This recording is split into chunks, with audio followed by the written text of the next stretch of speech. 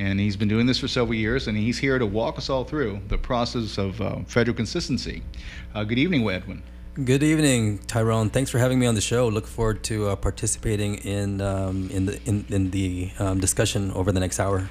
Yeah, by context, the Marianas Island Training and Testing Study Area. It's a proposal to basically expand the current operations of the Department of Navy in the waters here to an area of almost 1 million square miles.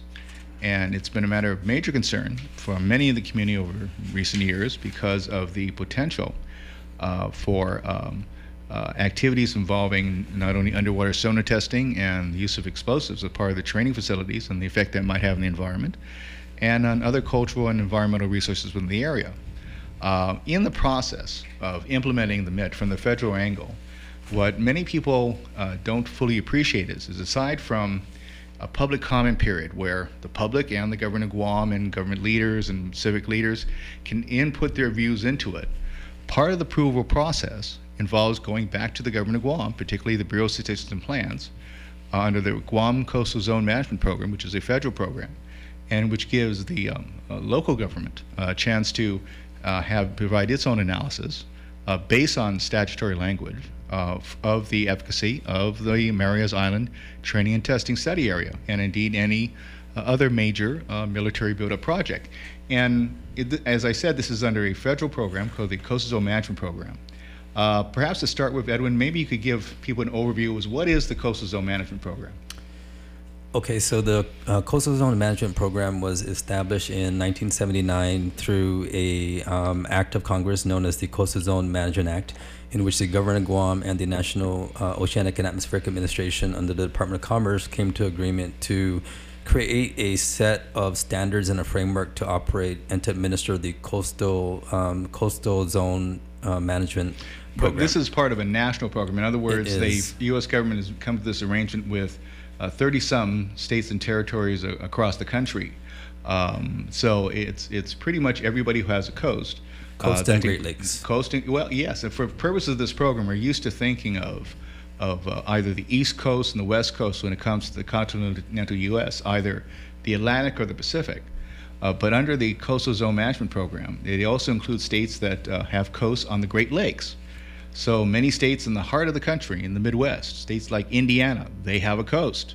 And so therefore part of the National Coastal Zone Management Program.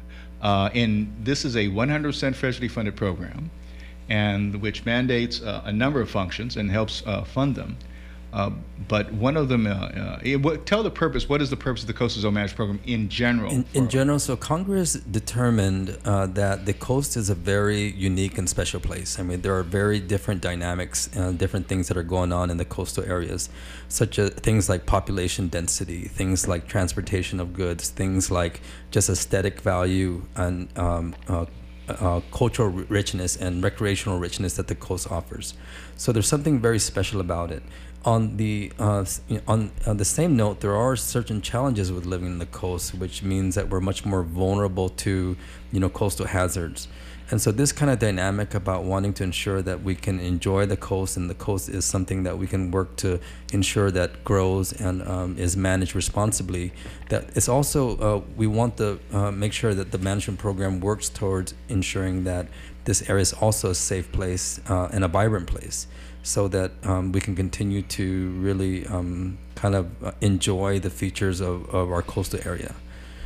And so the Coastal Zone Management Act provides a provision which is called federal consistency. And basically... Before we get into that here, I just want to chime in as to why the system works this way. Unlike many other countries, the U.S. operates on a federated system in which not a lot of programs are, though funded 100% by the federal government, are actually administered by state and territorial governments. And this is one, like a good example is food stamps.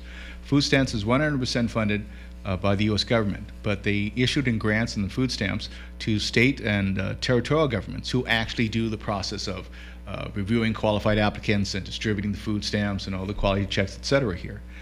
This is another example of operating in a federated system here, where the U.S. government not only mandates it, but funds the effort to ensure that federal activities and federal projects conform to federal law, and as well local law. And so, in this respect, that is the purpose of the federal consistency review, is it not? It is, yeah, and so one of the great features of federal consistency, like you mentioned, is that it is a coordination tool among the federal government that has statutory authority, but it's based on local policy. And so this is the beauty of it, that while it is, we do have a cooperative agreement with the federal government, that the writing of the policies come from the state's needs, and it's prescribed based on what we think are policies that would help us better manage and our coast responsibly. And I just sort of want to mention, though, this is a very impassioned issue when it comes to the military buildup, or in particular the MID itself. It's arrived very strident comment within the community, and the passions run from military buildup at any cost to no militarization.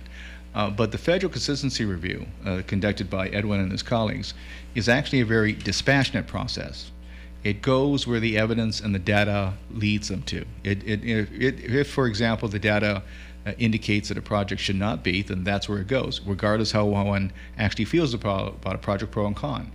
Conversely, if one supports a project, but the data does not support it in the best interest of the coastal zone or compliance with federal and local law, then the review will go in that direction, right, Edwin? That's true. So we are guided by 18 enforceable policies, and these policies are a narrative of some of the things that we want to achieve.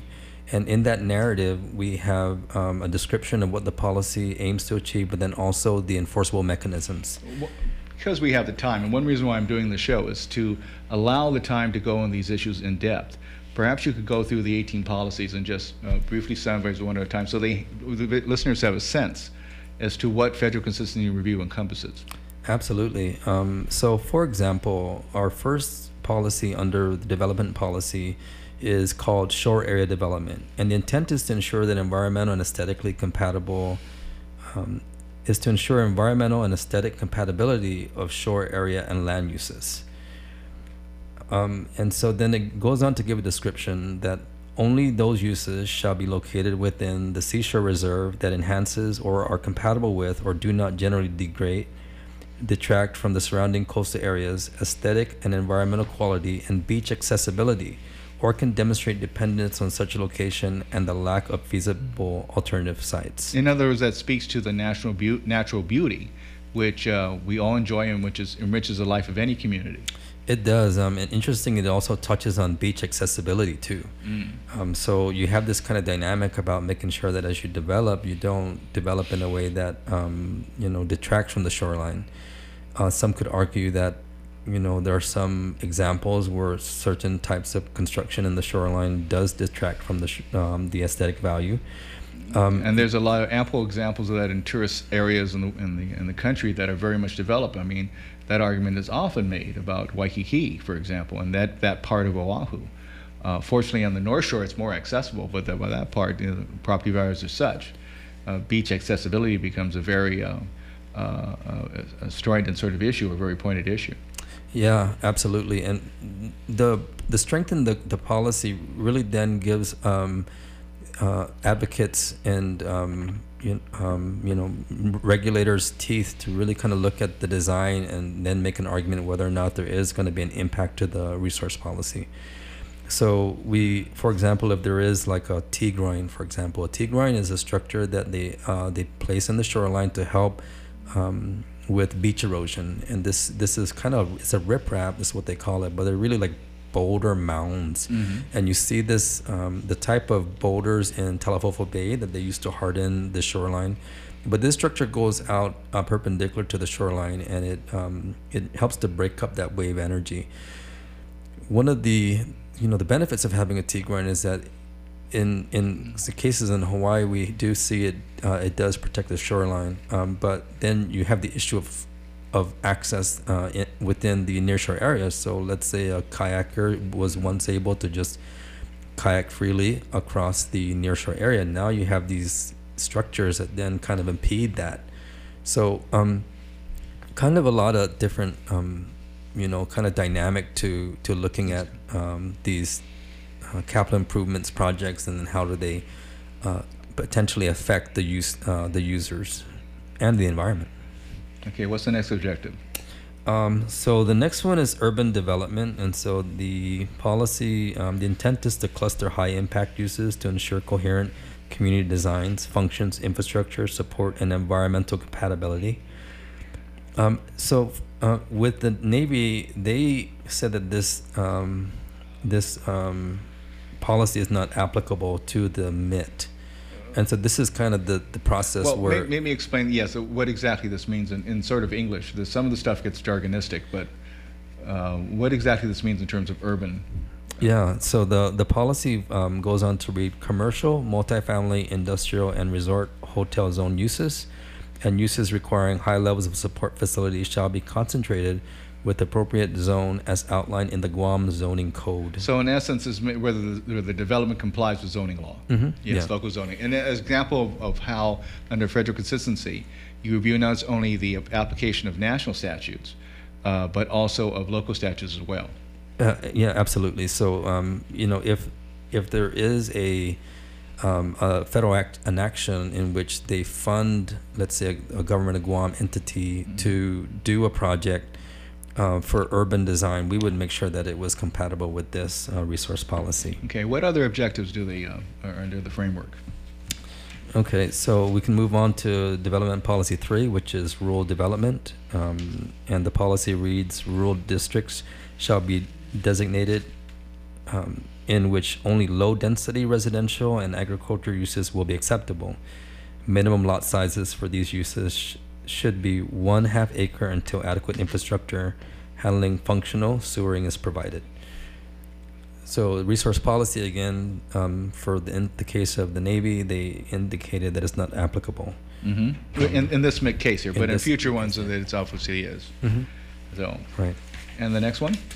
Okay, so we'll move on to major facility siting. And this policy reads, in evaluating the consistency of proposed major facilities with the goals, policies, standards of the comprehensive development and coastal management plans, Guam shall recognize the national interest in the siting of such facilities, including those associated with electric power production and transportation, petroleum refining and transmission, port and air installation, solid waste disposal, sewage treatment, and major reservoir sites.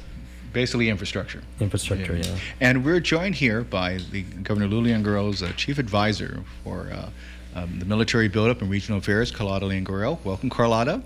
Thank you very much for having me, and I was listening to the two of you for a little bit as I was coming in. It wasn't too dry, I hope. Well, whenever I am a policy wonk, I'm a total government geek, and so when somebody says there are 18 policies that we have to review and make sure they're consistent with, and Ty says, let's review those 18. Yes, well, you know, I'm a happy girl. Yeah. I like that. For those who want I'm learning. For those who want the quick and dirty explanation of these things, there are other shows for this. We're trying to go on these issues sort of in depth. So, Carlotta, by the way, I'm very appreciative of dropping by. You just got off the plane. Yes. Fun Pohnpei, where she was accompanying Governor Lulian-Guerrero in some meetings with the president of the FSM and other leaders in Pohnpei, and so she got straight off the plane and came here and to help us with the discussion about the MID. We've just explained that early on that the MID involves an increase in the testing area to up to almost 1 million square miles, and concerns about underwater activities, including possible bomb explosions and sonar testing.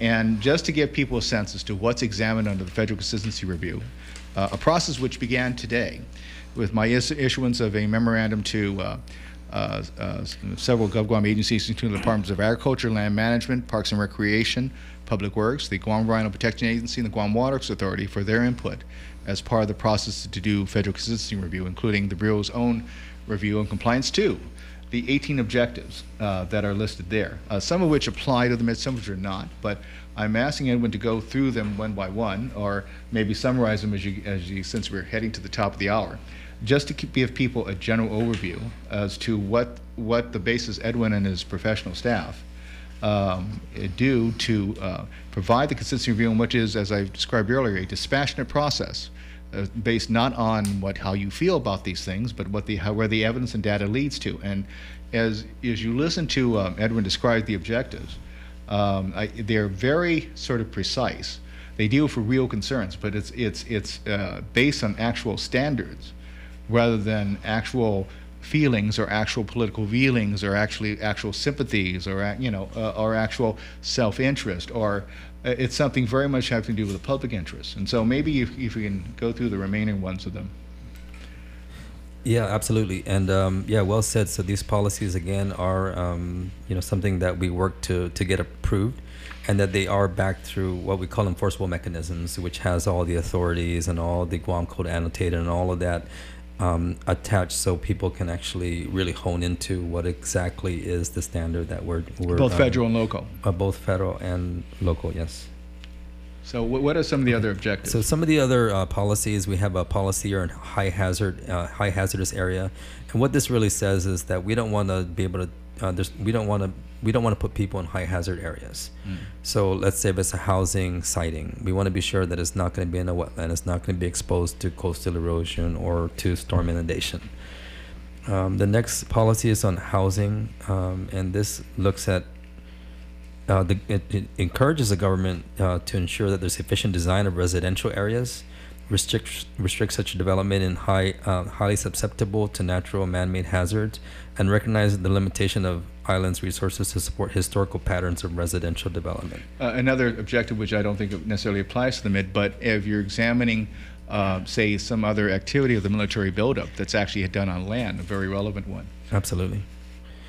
There's a policy on transportation which says that Guam shall develop efficient and safe transportation systems while limiting adverse environmental impacts on the primary aquifer, beaches, estuaries, coral reefs, and other coastal resources. So this notion of transportation does also extend to the marine transportation, that any kind of transportation activity doesn't affect beaches because you have the wake. That's a useful explanation, because a normal person reading that language, they would normally think of roads. They would, yeah. Yeah, So but it also includes seaborne transportation, which definitely would be matters dealing with the MIT. Edwin, if I can ask you, would that apply to, would they consider transportation the coming ashore from a training vessel where they leave the vessel and they all come ashore? Is that a form of marine transportation? On the onset, from just my basic understanding of that scenario, I view transportation as using any kind of mechanized vessel to transport something or someone. And so if this is the case where they are transporting, whether it's for that marine activity or under the MIT or through normal transportations for commuter, I think the policy would apply. But I'll have to go back into this policy matrix and then just to double check if there's anything excluding that activity. Yeah, I should mention for folks that we're in the beginning of the process of the federal consistency for the Marianas Island training and testing area. It began with my issuance of formal memo to relevant agencies for their input, local GovGuam agencies, but we received the formal notice from the Navy late last week here. Edwin has been on a conference call with officials of the National Oceanographic and Atmospheric Administration, under which the Coastal Zone Management Program is, to provide guidance and work with them as we proceed with the Federal Consistency Review, which is, as I said before, a very technical review. And it's part of the ongoing approval process, which has gone, I think, since they issued it in 2017, Carlotta, right? I'm not exactly sure. I refer. But literally years, right? Yes. I refer to Edwin. Yeah, and as do I. But this is something that has very strident comments in the public, particularly during the public comment period, both pro and con. And we've sort of moved past that. In their process, the federal government moves past that stage, and we're now in basically the part where we deal with the technical data and actually the permitting requirements. And for that, the Bureau of Statistics and Plans plays a sort of key role in that process to work with these issues and go where the evidence leads us. So, what other objectives are part of federal consistency review? Okay, we have another policy called erosion and siltation, and this talks about development shall be limited in areas of 15% or greater slope by requiring strict compliance with erosion, sedimentation, and land use districting guidelines, as well as other related land use standards for such area. For this erosion, this policy we applied very heavily when we reviewed the military buildup, and these are for the main cantonment bases. So you see these applying more to development projects, and we have different standards that we can then require the federal government to make sure that they comply with, such as best management practices for both pre and post construction and implementation of. Maybe you could explain for the listeners what kind of management practices? They're known as best management practices, and these are ways that construction can integrate natural features as a way to control erosion and sedimentation. So things like and silt reduce screens, the environmental impact, basically, that's of these things. ultimately the goal, is to be able to incorporate that as a step in the construction process, both pre-construction and also post-construction. So looking at how these features can be incorporated into the design of the building, so that we can use natural features to help control pollution and control runoff, and improve water quality, which then improves, marine life and all the other ensures that we protect our water and it's safe and sustainable. Sustainable development being a rising concern worldwide, as opposed to just development for the sake of development. Absolutely, and in an area that Guam is such a small place, and so with only 212 square miles, we don't have much room to get things wrong. I've never heard it more aptly said than that. We have such a small space. We don't have a lot of room to get things wrong. It's not as if we're California, and if you screw up somewhere in the Los Angeles basin, you can just move into Fresno. I'm sorry, continue, Edwin, please. Okay, so we are moving on to air quality, and just for the listeners' perspective, the Navy we have a lengthy discussion on air quality, but the policy reads, all activities and uses shall comply with all local air pollution regulations and appropriate federal air quality standards to ensure the maintenance of Guam's relatively high air quality. So very general, but once you start to kind of drill down into the actual statutes, that's when things will get very, very nebulous. But again, those are all the standards will be to comply with air quality. So we're certainly going to look at the Navy's response and their discussion on air quality, and we'll make sure that we ensure that it is consistent with our enforceable policies. So we're in the list of the 18 objectives, about 9, or? So we're almost halfway through. Halfway through, okay. We're now in resource policies, actually. There we go. Okay. So Kalada, feel free to chime in if you have any questions here. Part of what I asked in this program, Edwin and I have had this boring conversation about these things many hours ago, many hours, but I'd appreciate your perspective as something that's not necessarily clear. One of the things I wanted to ask is, I know that local policy is like a driving force, one of the key driving forces here. But when you go through and you say existing, that doesn't preclude lawmakers or our scientists saying we need to add, right? We can add law, we could add policy, and then that becomes the higher, we can raise the bar. Yeah, so that's a really great question. And so so these enforceable policies, they are time referenced, meaning that in 1994, Guam went through a program change in which we agreed with the federal government, with NOAA, these are all enforceable policies. All the updates passed prior to 1994 are not included within this document. And one of the things that we are going to be doing is going through that program change to make sure that any updates since 94 will be incorporated into the enforceable policies. So he's referred to updates subsequent to 1994, not prior to 1994. So yes, that's something on the agenda for 2020, is to at least begin that process here. A lot of what is involved in this process and is all too often described as matters or issues out of our control. And fundamentally they are. After all, they're basically federal decisions and federal policies decided by a president we do not elect, a Congress we have no vote in, and judges appointed by the president we don't elect, and the Congress we have no vote in. But be that as it may, there is a number of avenues in the federal system for us to work to make our voice heard and to have an impact on federal decision making here. It's limited, but we can complain about being a colony or try to do something about it and maximize those advantages that we have. Federal consistency is one avenue, yes. Yeah. So what other objectives are there? Okay, so we're diving into the resource quality. The next on the list is water quality, certainly an important resource to try to protect. And the policy says that safe drinking water shall be ensured at and adequate recreational sites shall be protected through the regulation of uses, discharges that pose a pollution threat to Guam's waters, particularly in estuaries, reefs, and aquifer areas. So these are basically all of our territorial waters, including the aquifer, recreational waters around the beach, and our nearshore ocean. Would these be affected by the Met since they deal with ocean resources, or are they possibly? Would be one thing you would examine. Yeah, and just to point out that the Navy did provide a lengthy discussion on their activities and the potential effects to this resource policy. So again, we'll go through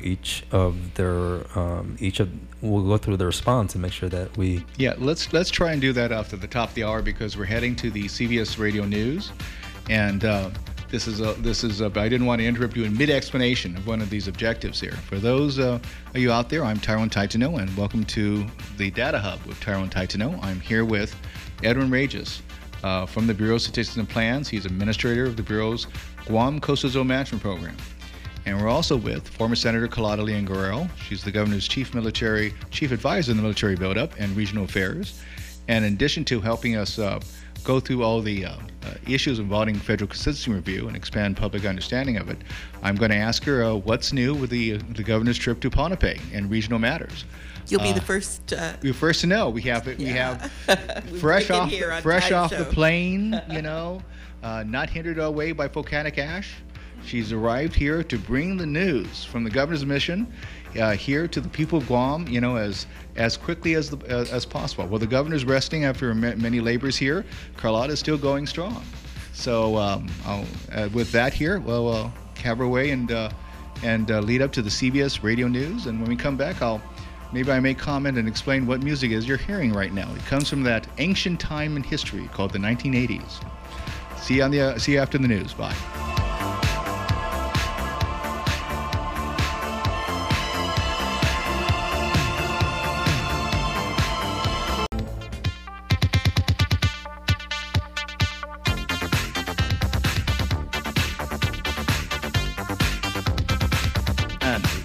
Welcome back.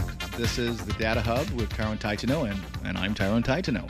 I'm here with former Senator Carlotta Leon Guerrero and Edwin Regis from the Bureau of Statistics and Plans Guam Coastal Zone and Management Program. And for those of you who missed the first half hour of the scintillating discussion about federal consistency review and the Marianas Island Training and Testing Study Program, you can catch up with the podcast of this program that's posted on k57.com. You have to go to the podcast section, then you'll find a list of shows aired on K57 for which you can get the entire program on their podcast to listen at your leisure and repeatedly listen to it if that entrances you before. And maybe not all of you, but certainly Carlotta will listen to this program over and over again. Anyway, we are in the middle of going the explanation of what the Bureau does for federal consistency review, which is a mandated function it does under the National Coastal Zone Management Program. It's a 100% federally funded program, but it gives the local government, the government of Guam, a role to play in the federal approval process for things like the Marianas Island Training and Testing Study Area, or training area, which is estimated to be about 1 million nautical square miles, maybe the largest Department of Defense training area in the country, and which has raised up concerns regarding the effect on the waters of Guam, particularly from sonar usage and from possible underwater bomb explosions here.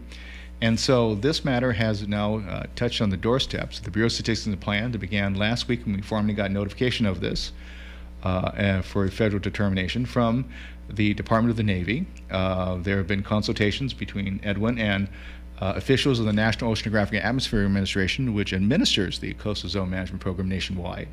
And they're in the beginning part of the review of whether the project is consistent with federal and local law. And these are defined very specifically. We've gone through the first dozen objectives here, and there are about 6 left. And just to wrap up the discussion about what is the basis Edwin and his professional staff will be using in order to come up with a evidence-based, data-based assessment of this major portion of the regional military buildup. Why don't you go through the last half dozen of the objectives or the areas of concern? Absolutely, thank you. And so we left off with water quality, and we'll move on to Resource Policy 3, which is called Fragile Areas.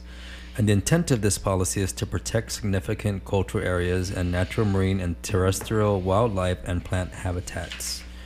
The policy goes on to state that development in the following types of fragile areas, including Guam's marine protected areas, shall be regulated to protect their unique character.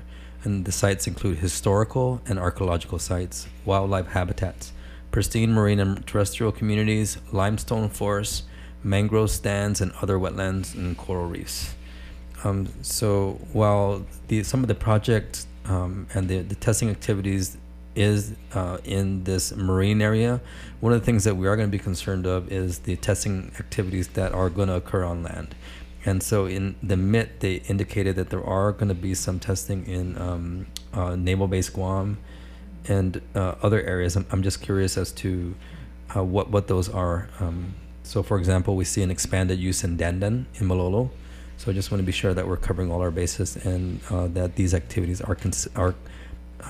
do not have any reasonable or foreseeable effects to our policies. I'll move on to Resource Policy 4, which is Living Marine Resources. And the intent is to protect marine resources in Guam's water. The policy reads, all living resources within the waters of Guam, particularly fish, shall be protected from overharvesting, and in the case of corals, sea turtles, and marine mammals, from taking whatsoever.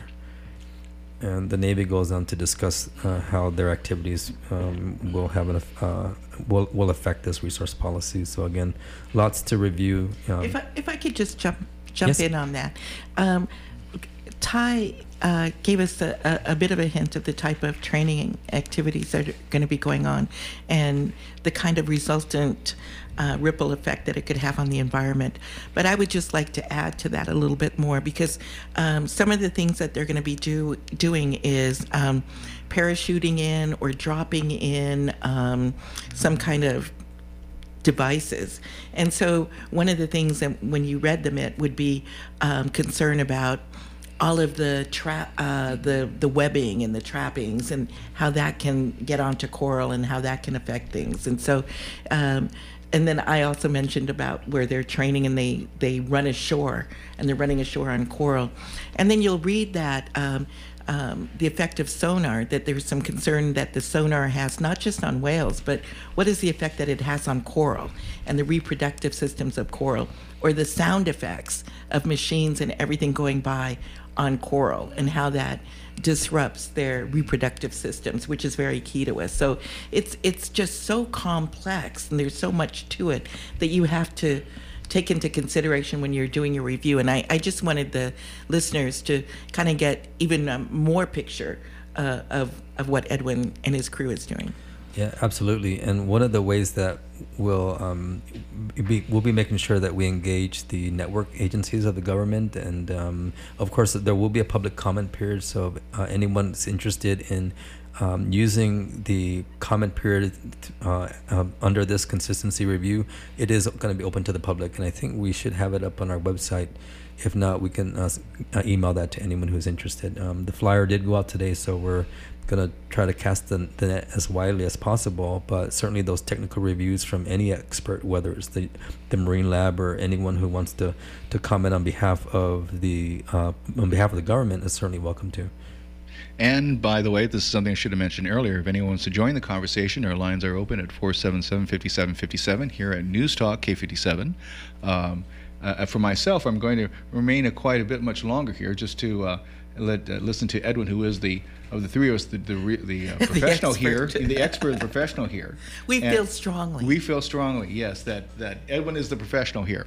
So, but actually, one of the major reasons why I'm doing this program is to avail to the public the sort of expertise that Kalata and I get to do, because we're fortunate of the positions we actually hold. Because in tackling these issues here, it's going to involve a lot more than just the government and individuals who work in the government, but actually also the involvement of the community here. And so the more they understand the process at hand, the more they understand the tools that are available, that is under the control of the people of this community, I think the more effectively we'll be making our case and impact on policies decided by a federal government run by a president we elect, a Congress we have no vote in, and judges selected by the president we elect and the Congress we have no vote in. So, Edwin, any more objectives on the list here? We do. So the next resource policy is called Visual Quality, and the intent is to protect the quality of Guam's natural scenic beauty. The policy reads preservation and enhancement of and respect for the island's scenic resources shall be encouraged through increased enforcement and compliance with sign, litter, zoning, subdivision, building, and related land use laws. Visually objectionable uses shall be located to the maximum extent practicable, so not to degrade significant views from scenic overlooks, highways, and trails. Okay, And- is that the last one, or some more? And we have a policy in recreational areas, so 3 to go. The intent is to encourage environmental compatible recreational development. And the policy goes on to read, the government of Guam shall encourage development of varied types of recreational facilities located and maintained to be compatible with the surrounding environment and land uses, adequately serve community centers and urban areas, and protect beaches and such passive recreational areas as wildlife, marine conservation, and marine protected areas, scenic overlooks, parks, and historical sites.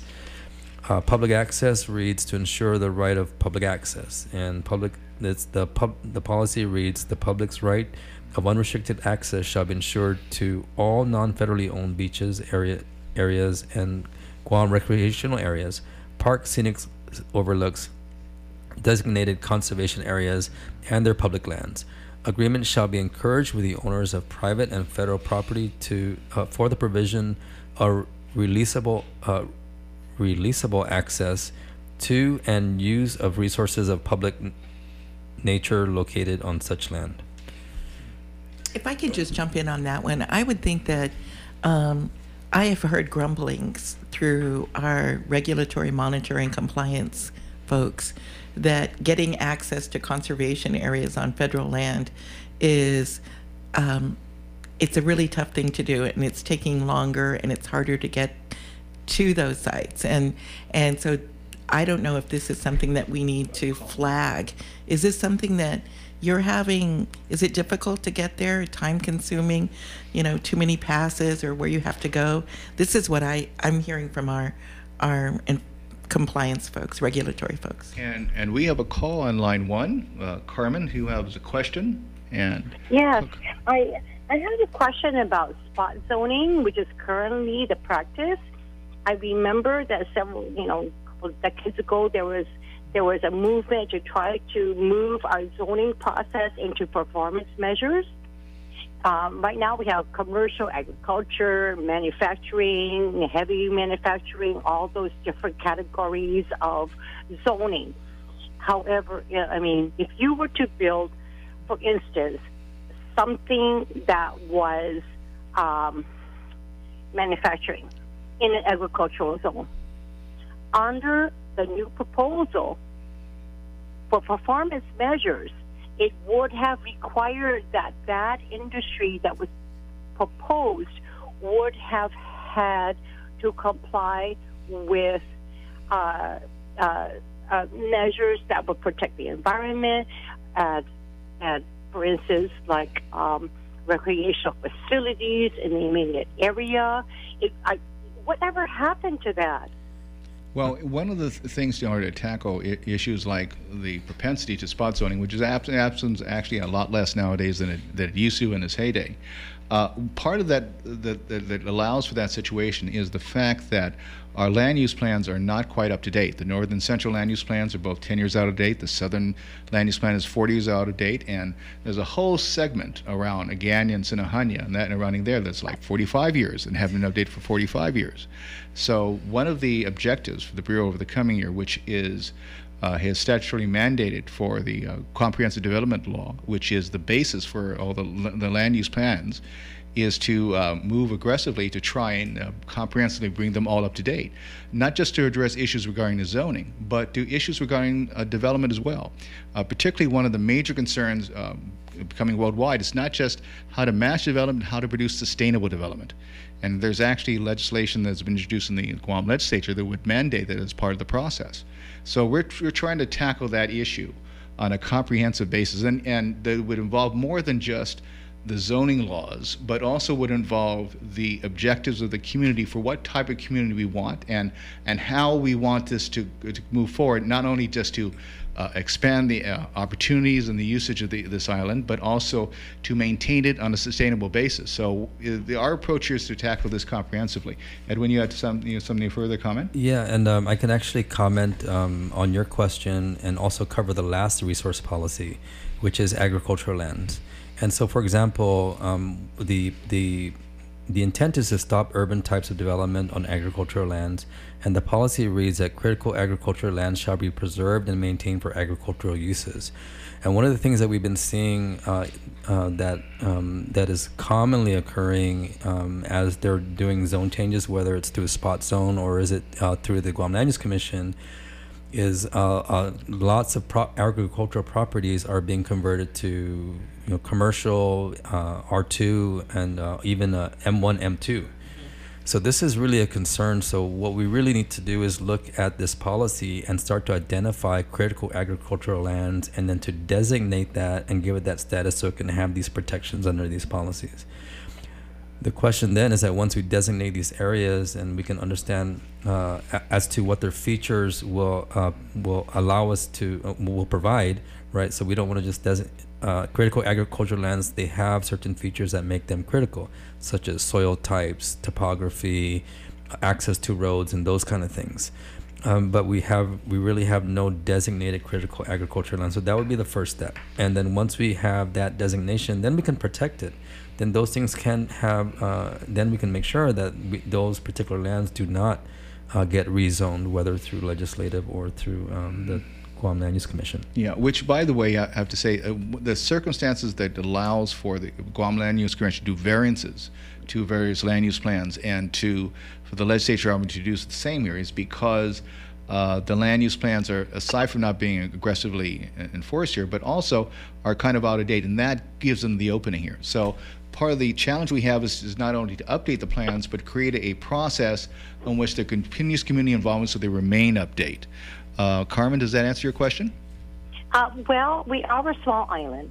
Yes. And of course, in addition to the agricultural land, and we understand, and and agricultural land has tends to preserve a lot of native species, flora, fauna. But what about the economic impacts of letting land lay fallow? You're talking about. I'm trying to think about what is the word. Well, the word that comes to mind when I listen to you is choices, and this is why in developing a land use plan, you get the community involved so we can make the choices as opposed to sit back and let the choices be made for us as events sort of uphold. And you're right, because we're an island. I mean, it's not as if we're like, the Los Angeles Basin, and if something screws up, we just move out further into the valley or do something like, and continue with sprawl. We have to maintain the resources not only sustainable, but sustainable in a quality of life that's acceptable to us all. Is okay. Well, I can't think of the term that I'm looking for, but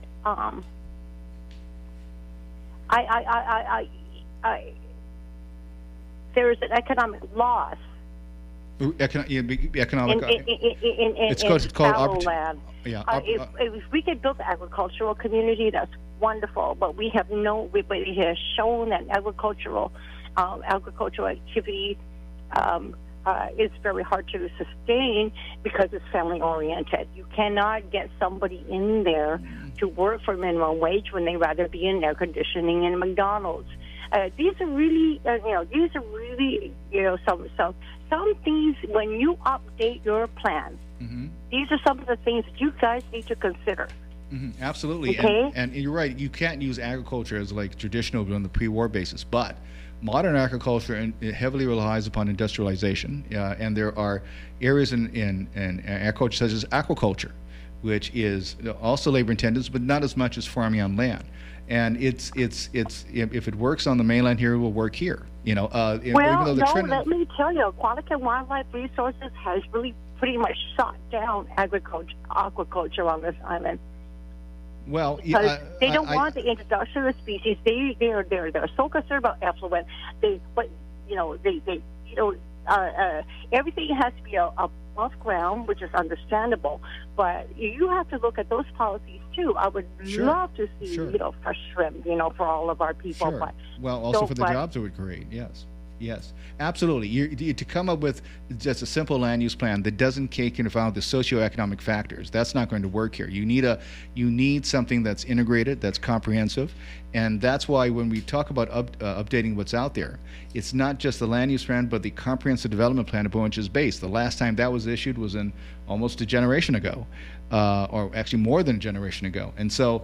And in the meantime, there are certain concerns that have arisen since the original comprehensive Yeah. plan was issued. Things like climate change, for example, things were unknown Absolutely. back then. So you're right; Absolutely. it's a Herculean task and very complicated, and it's a sort of thing And that. I would also ask you to look at the last comprehensive economic development Oh, we plan have it that was here. done I in think- 1989. Actually, we have So it we here. have to mesh these things together to- because you know what, people, we have a very delicate Yeah, absolutely. ecosystem. One of the first things. And the ecosystem includes commercial. Absolutely, absolutely. Includes endangered species. This is part of our island microcosm of living in a tiny island. So Okay. thank you for hearing me No, out. well, And good luck to all of you. One of the reasons why I'm sort of doing this show is to share the knowledge base with people like Edwin and get the community involved in this conversation beyond slogans, beyond yelling at each other, and actually thoughtful discussion about these issues to enhance the understanding of our entire community. So I thank you for being part of that process. Thank you very much. We have another caller and caller 2. You're asking, is there still there? Or did I lose the caller? Okay. Well, while you're trying to figure out if you have a caller, what I would add to Carmen is I've been around many discussions where I think that we're very fortunate that Governor Lou Leon Guerrero is a strong proponent for the development of the aquaculture industry. And whatever aquatic fish and wildlife might have been saying in the past about the concerns that they had, we know that this is an industry that has been growing leaps and bounds, and science and technology is keeping up with it. So I think it's not your grandfather's aquaculture industry before. So yes. I believe that her interest in developing this is going to drive it aggressively, and I'm very excited about that. So I would like to add that to Carmen to let her know that. Okay, and we think we have our caller back on the reef. Hello, caller, are you there? Yes, sir. Yes, you were calling about reef preservation. Were you guys talking about preservations or something like that? About the reefs and the land? Well, yes. What we're covering tonight here is the basis by which the Bureau will be evaluating the Marias Island training and testing study, and and what the standards are by which we go through a process called Federal Consistency Review, and basically determine whether the proposal conforms to both federal and local law. And it's based on 18 different policy areas. Here with Edwin Regis from the Bureau, the administrator of the Guam Coastal Zone Management Program, who was going through each and every one to cover the so people can understand the standards by which. Guam's such a small island that we keep developing, and I don't think we're going to preserve anything here in this island. We keep developing. The infrastructure that we have right here it's not even done yet with the military buildup. Another thing, if Palau we want to preserve our reef, then we have to do like Palau. We got to do about this Santan Ocean. Well, And actually, another- caller, I know a couple senators. I know one in particular who's in the process of developing legislation to ban sunscreen for that purpose as well. Yes. I know, but our island we depend on tourism. Another thing, we're talking about the sites of protecting the sites and views of our islands, so we can see a nice view. We keep developing. The reason why we keep developing is because we depend on tourism. So the best way to do this thing, and we don't have to spend so much money, is to cut down on people coming. I mean, what do you call it? The more people come to our island, I don't mind, man. I don't mind the people coming to our island, but our government is putting the shoulders for the outsiders coming in over here. We have to develop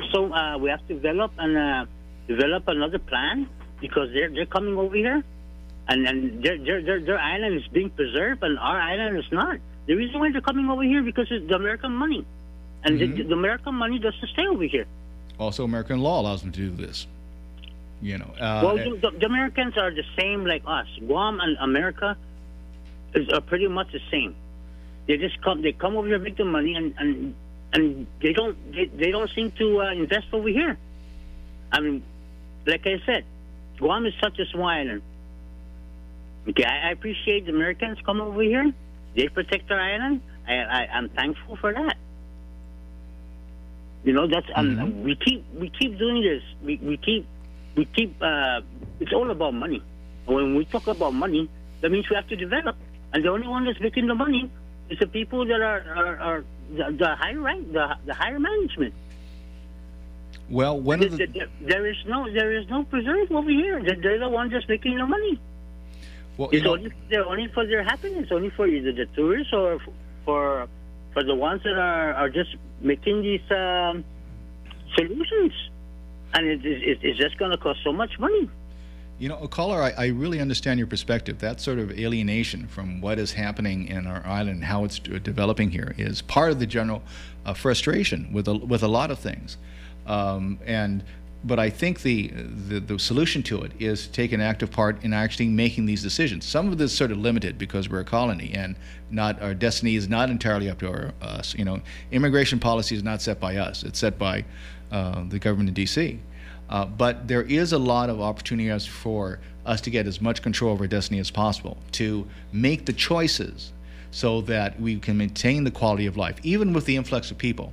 And to be fair, I don't want to say it's entirely due to our position as a colony here. We also live in a global economy, which affects all sorts of people, where they live in sovereign nations or in colonies. And however, I think one of the solutions we're working on, aside from, I mean, you have ample reason to be concerned and perhaps even to complain about it here. But one of the things I think might be useful is to actually devote all that energy to actually working for solutions. And so, in part, this is why the Bureau is going to take up the challenge next year, or this year, of updating the Comprehensive Development Plan, a process that will involve the input of the entire community here, so we can deal with those issues about dealing with the influx of people from off the island, and also the mention of the departure of people from the island for other areas for economic opportunity, to make decisions so that there will not just be economic growth, but economic growth that benefits the entire community here. So that it's not, I think one of the problems of the economy when they expanded here is that we have a large scale of population that's below the poverty level. We have a low unemployment rate, but there's a concern that it mass just people from discouragement entering the job market, and a large degree of underemployment. And so that speaks to the sort of issue that is raised here and actually elsewhere across the country about economic disparity, the rising gap between rich and poor. And what you need is programs that invest in economic growth, invest in the development of human potential, and also as with education, and also provides for balanced growth. So however development proceeds, there's a process in place that it proceeds in the direction that we as a community want it to proceed, as opposed to just being buffeted by it as it unfolds. And what I think the mechanism to do this is through updating the Comprehensive Development Plan, that will start that conversation, and that will do what, as Edwin has described with the federal city, enforceable policies that will have an impact here, policies based on local law. They won't solve all our problems, but it will give us, I think, a great say in shaping our future, as opposed to letting our future shape us. Does that answer your question, caller? Yeah, we just need to really maintain our what do you call it, our islands, our island's natural charm and beauty.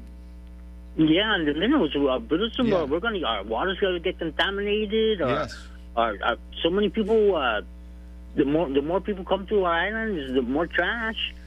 Mm-hmm. You know, they can't even solve the problem. Well, actually, there are a number of solutions rising to do that. The governor recently created a zero waste working group that's chaired by the first gentleman, Attorney Jeff Cook, who is very much interested in recycling and the environment here. And part of the goals of zero waste here is to take things that we are disposed of by the local community and our economy, instead of paying money to have it buried in a hole in a landfill, but use of upcycling and recycling and reuse here, and so have it go back to the economy where we can create more private sector jobs, and also help minimize the cost of living. With the biggest impact on the high cost of living in Guam is we import so much stuff. And if we actually use more stuff here, not only agricultural products which we grow, but reuse stuff here, like into mixture into asphalt on the roads, or to create composting heaps that would take some of the human waste that goes into the landfill and actually use it to create fertilizer for farms, and for landscapers. And we use plastics, and there are machines out there that can melt down plastics and make other products out of that melt down plastic here. If we do more of that and actually provide stuff useful to us who live here that is actually made here, then we don't have to pay the huge shipping costs which the Jones Act imposes upon us, and which drives up the cost of living here. So I'm not going to say any of this stuff is easy or can be done overnight here. Despite the governor's best intentions, she was not handed a magic wand when she was sworn into office. But there are solutions out there, and there are people actually working on it to provide that sort of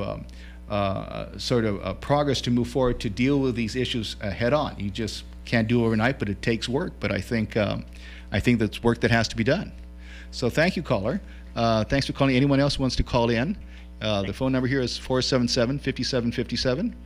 I'm here with former Senator Claudia Leon Guerrero, who was the governor's chief advisor for the military buildup and regional affairs, and Mr. Edwin Regis from the Bureau of Statistics and Plans. He's administrator from the Guam Coastal Zone Management Program and has a lot of work for him ahead of him the next few months, and doing the federal consistency on the latest venture from the Department of Defense as part of the overall military buildup in the region, the Marianas Islands training and testing area. And so we're heading down to the last 20 minutes of the show. And before we leave, I asked my good friend Claudia Leon Guerrero, after a grueling trip to Ponape, to when she gets back on, to please come on to the show straight from the airport, so she can give us the latest updates of Governor Lou Leon Guerrero's meetings in the FSM with the president of FSM on a variety of regional issues. So with that, I'm going to become very quiet and listen intently as I ask my good friend Claudia and go to give us an update as what's up with the governor's trip. Breaking news on the Tai Tino show from the governor's trip to Pohnpei. So thank you for this opportunity. And Edwin, thank you for giving me some of your time away from outlining the objectives. I really appreciate it. So there was an inauguration for the new Pohnpei governor, who is Reed Oliver. He was the last lieutenant governor, and now he's the governor. And there was also an inauguration of the new 10th legislature. So we went over there. That was one of the events that we went to, and it gave us, there was a lot of governors in town from Koshrai, from Chuuk, a lot of leaders from the Marshall Islands. So these events are a great time to get together and in kind of a more informal setting where you can arm wrestle over some pretty tough issues that Guam has with the compacts and the movement, the federal policy that allows the movement of people from the freely associated states to Guam. And so we participated in all of the events. The governor, I think, really strengthened her relationships with the governors. That she's in an organization, the Micronesian Island Forum, made up of all the governors and presidents of the region. So their friendships and their working relationships are very important. And then we had meetings with the President Penuelo, and his compact negotiating team. And you met some of those team members when they were in town recently. You remember? Yes, I remember that. Yes, distinctly. So just for the caller's information here, what are the outstanding issues for which the governor has been arm wrestling, as you put it. Just to go over briefly, one is, of course, the upcoming compact negotiations between the federal U.S. government and the freely associated states. And she talked to them, quite frankly, about what it was like to go out to 6 villages in these village meetings to talk about public safety and what was coming back. She wanted them to feel the body blows and the pain, as well as some success stories. So when you go out there, the good, the bad, and the ugly, you kind of get it all. And she wanted to share that with them.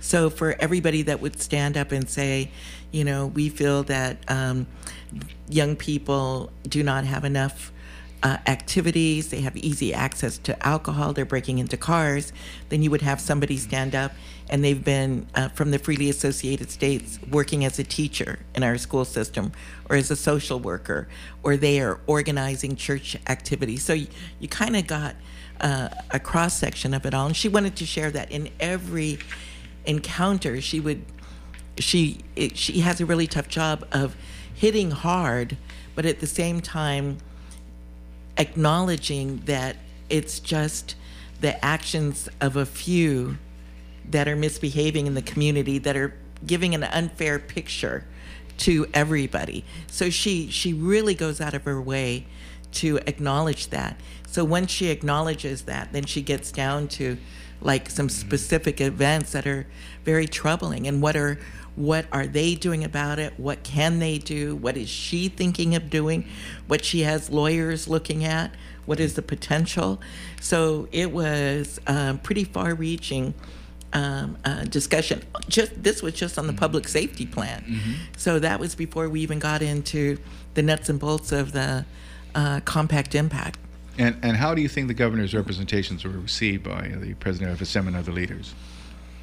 I think that I would say that a lot of it was painful to receive. You can imagine if you got a report card because, you know, you went to where there's a big Guam community, San Diego or something, and you got that report card.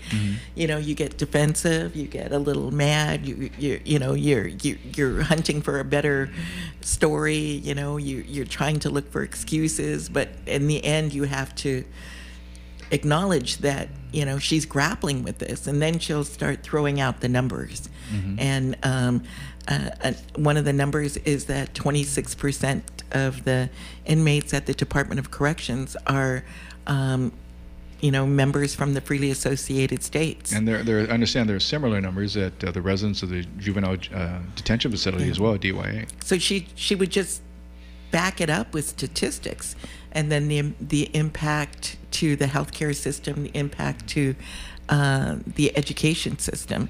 So yeah, I called it arm wrestling, and there were some painful moments and encounters, but I think that what was really important is they could see her sincerity, and they could leader to leader imagine the position that she's in. She has to talk about that. She's the leader of Guam.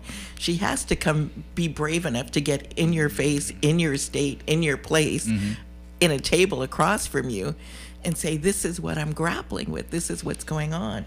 So you can only kind of do this when you're away from everybody, when you have all the pageantry and the reporters and lights, camera, action, and everybody there. It's a different meeting. But particularly in the outer islands.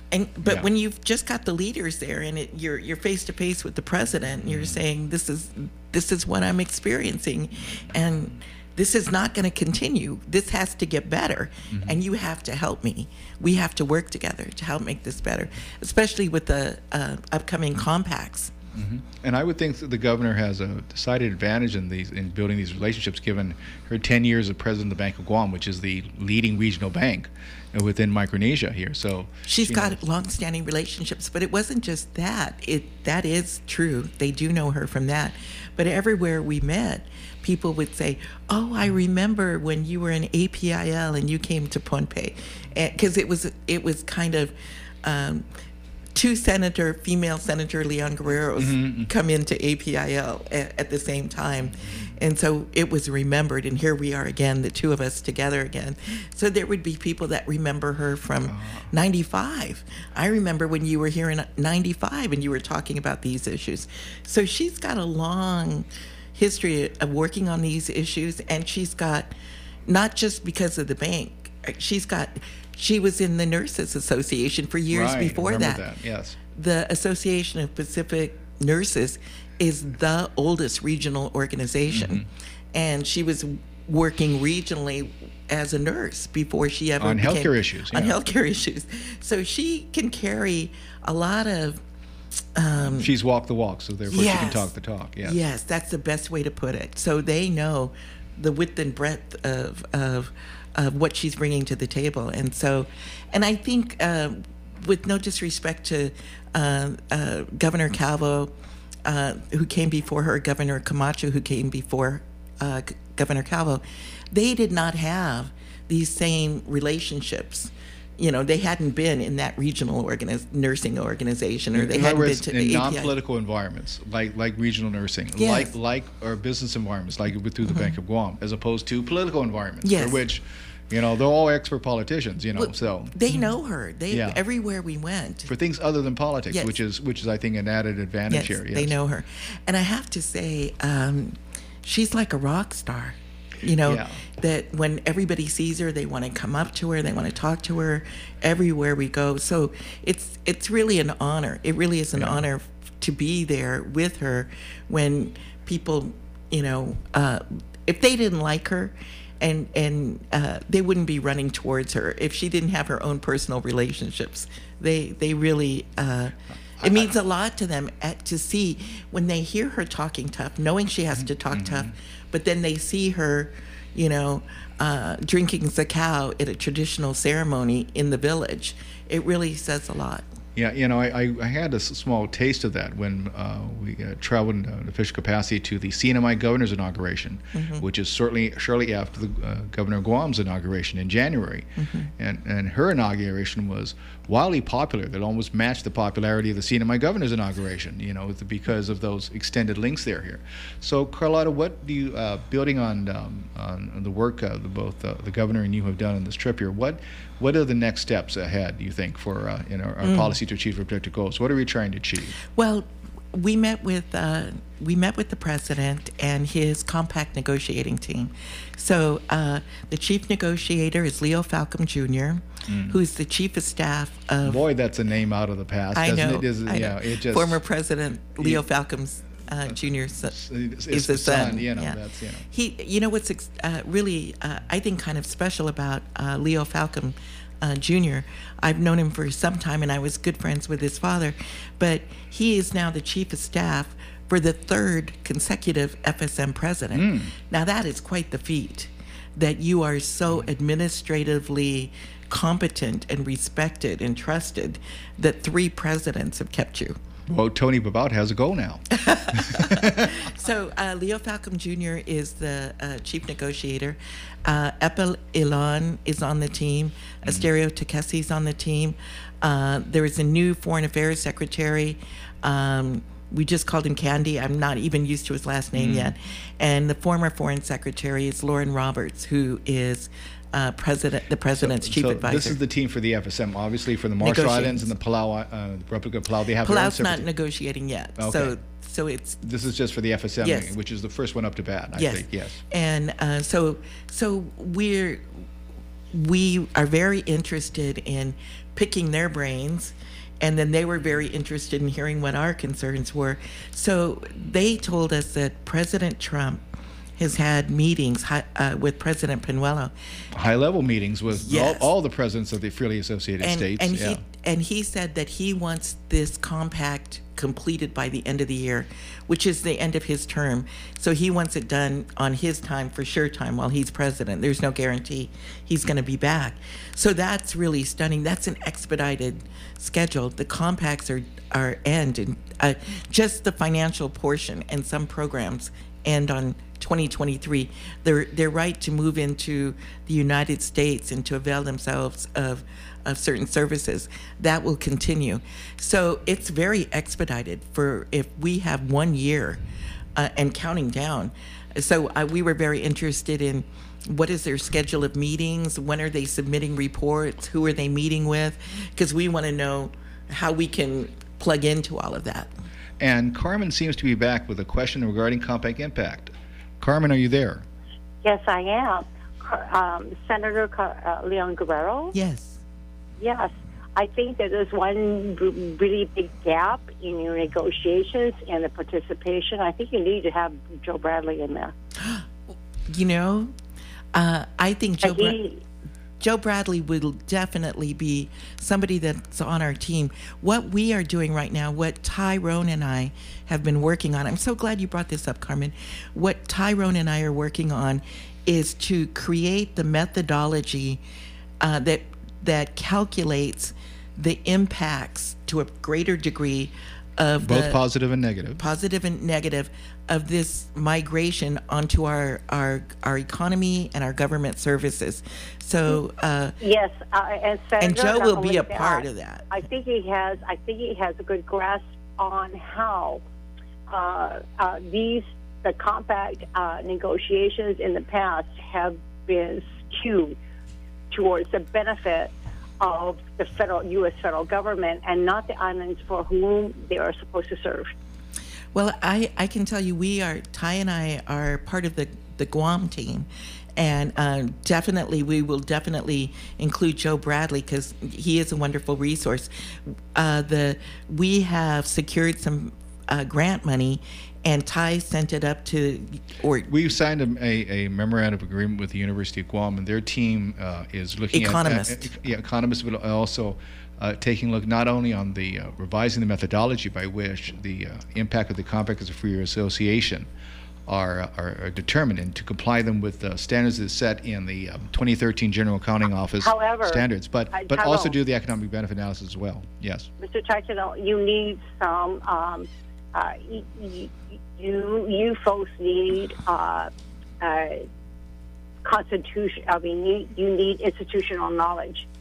Well, that's true, and certainly, and that is where he comes in. Yes, absolutely. And Joe and I have had conversations about this many a time. So certainly, he'll be looped into the process. Thank you. Absolutely. Thank you for giving us an opportunity to talk about the fiscal analysis that's being conducted by a bunch of economists. So, well, it's not just a fiscal analysis; it is actually the focus of where the benefits have been going, which has not been to the islands. They have the FSM and the RMI and the Republic of Palau. This is the federal government policy has actually been to the detriment of our brothers and sisters throughout Micronesia, which has had a detrimental impact on Guam. You know, Carmen, one of the things. Oh, excuse me. Did you want to finish, Carmen? I think that the negotiations with the federal government has been, of course, to their benefit, and I think that Mr. Bradley can provide a lot of evidence and a lot of institutional knowledge to show that this has been the case, and to Guam's own detriment. Mm-hmm. Okay, and that's all. Oh, okay, thank you so much. Carmen, thank you so much for calling back and participating in the conversation. You know, if anybody ever asks me, Ty, does anyone ever listen to your radio show? I can say, well, Carmen does. So again, thank you so much for contributing to the conversation. Carlotta, you were saying something. One of the things, Carmen, that you said it's to the detriment is I read everything and I just drill down and I read old documents and when it came to immigration, the newly developed country of the FSM wanted to control immigration, and it was the U.S. that says no, it has to be unrestricted migration, because they did not trust that the FSM leaders wouldn't play favorites of who got to leave and et cetera. But they were coming from the point of view that they knew they would be brain drained And that is the issue that they have right now.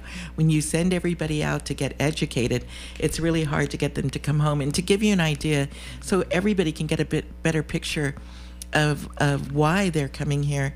Right now, people are working in, there's the only one that has a minimum wage is Pohnpei, and that's $1.35 an hour. So in Chuk, you could be working construction and making 80 cents to $1 an hour. So then you hear your cousin is making $9 an hour working the graveyard shift at McDonald's. So what are you going to do? You would come over here when you hear that because you want to do what's best for your family and your kids and your schools and their schooling. So there's a whole lot of factors, and that is one of the things that the governor talked to them about so strongly is in their economic development, they got to get to these living wages. They have to get those wages up more. If I could just make a plug that as you're looking at the various impacts, whether social or economic, that we also look at environmental impacts. So if there's a way that we can kind of work that in there, if there's something, any way that our office can help to contribute to that process, we'd be more than happy to. Absolutely. And Ty, your office is key. Ty and I are working very closely on this. So anything that you bubble up, we'll get in. Particularly on the broader social landscape, that was one of those, as reflected in actual costs too for government services. And by the way, I forgot to mention, if anyone wants to read the long list of federal consistency standards, what Edwin was kind enough to go over with us this evening, they can get it to www.bsp.guam.gov and look under Federal Consistency Procedures Guide for Achieving Federal Consistency. And so, if for some reason, well, some of you may not look this up, but Carlotta will. I know, but because she reads everything. I do, but just when you say it, we fall into a whole different world of, I mean, it's exciting to me and to you and to Edwin, but I don't know. But man, Federal Consistency Procedures Guide for Achieving Federal Consistency. Okay, Edwin, let's see if we can get an acronym for that. Just to make it more. We'll work on it. We'll work on that one as well. And anyway, some closing thoughts in our final minutes of the program. Edwin, anything you want to add about the your upcoming monumental challenge of doing federal consistency of all things, 1 million square miles? Any final thoughts you want to impart to the listeners?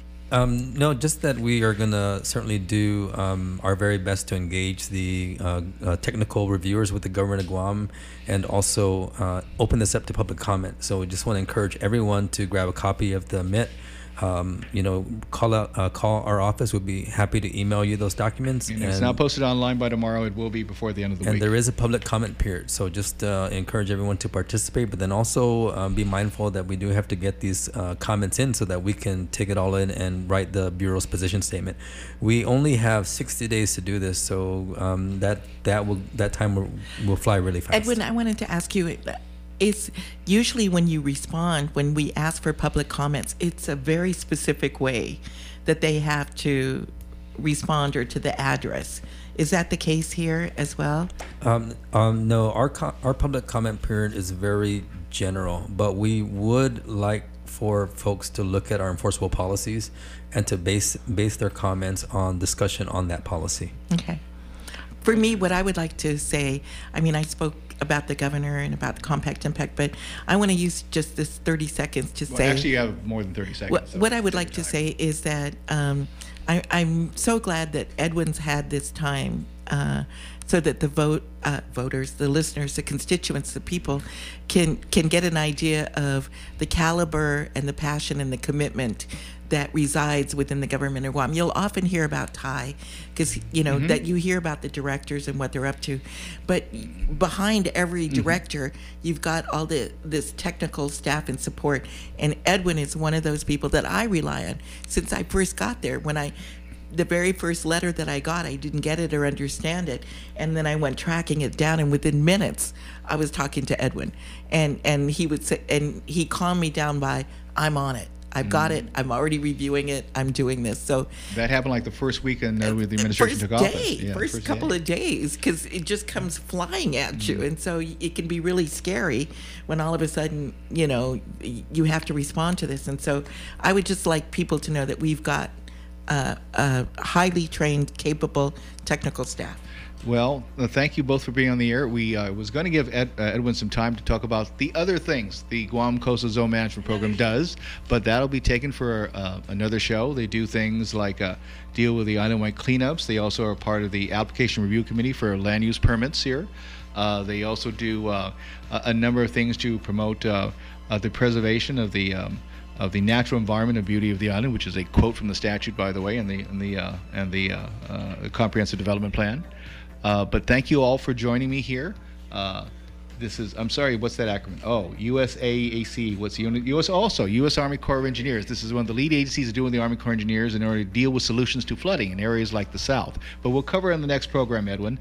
Thank you all for joining me. This is the Data Hub with Tyrone Taitano, and the news comes at the top of the hour, and we'll have you listen to New Order on the way to the news. Thank you. Those who came before me.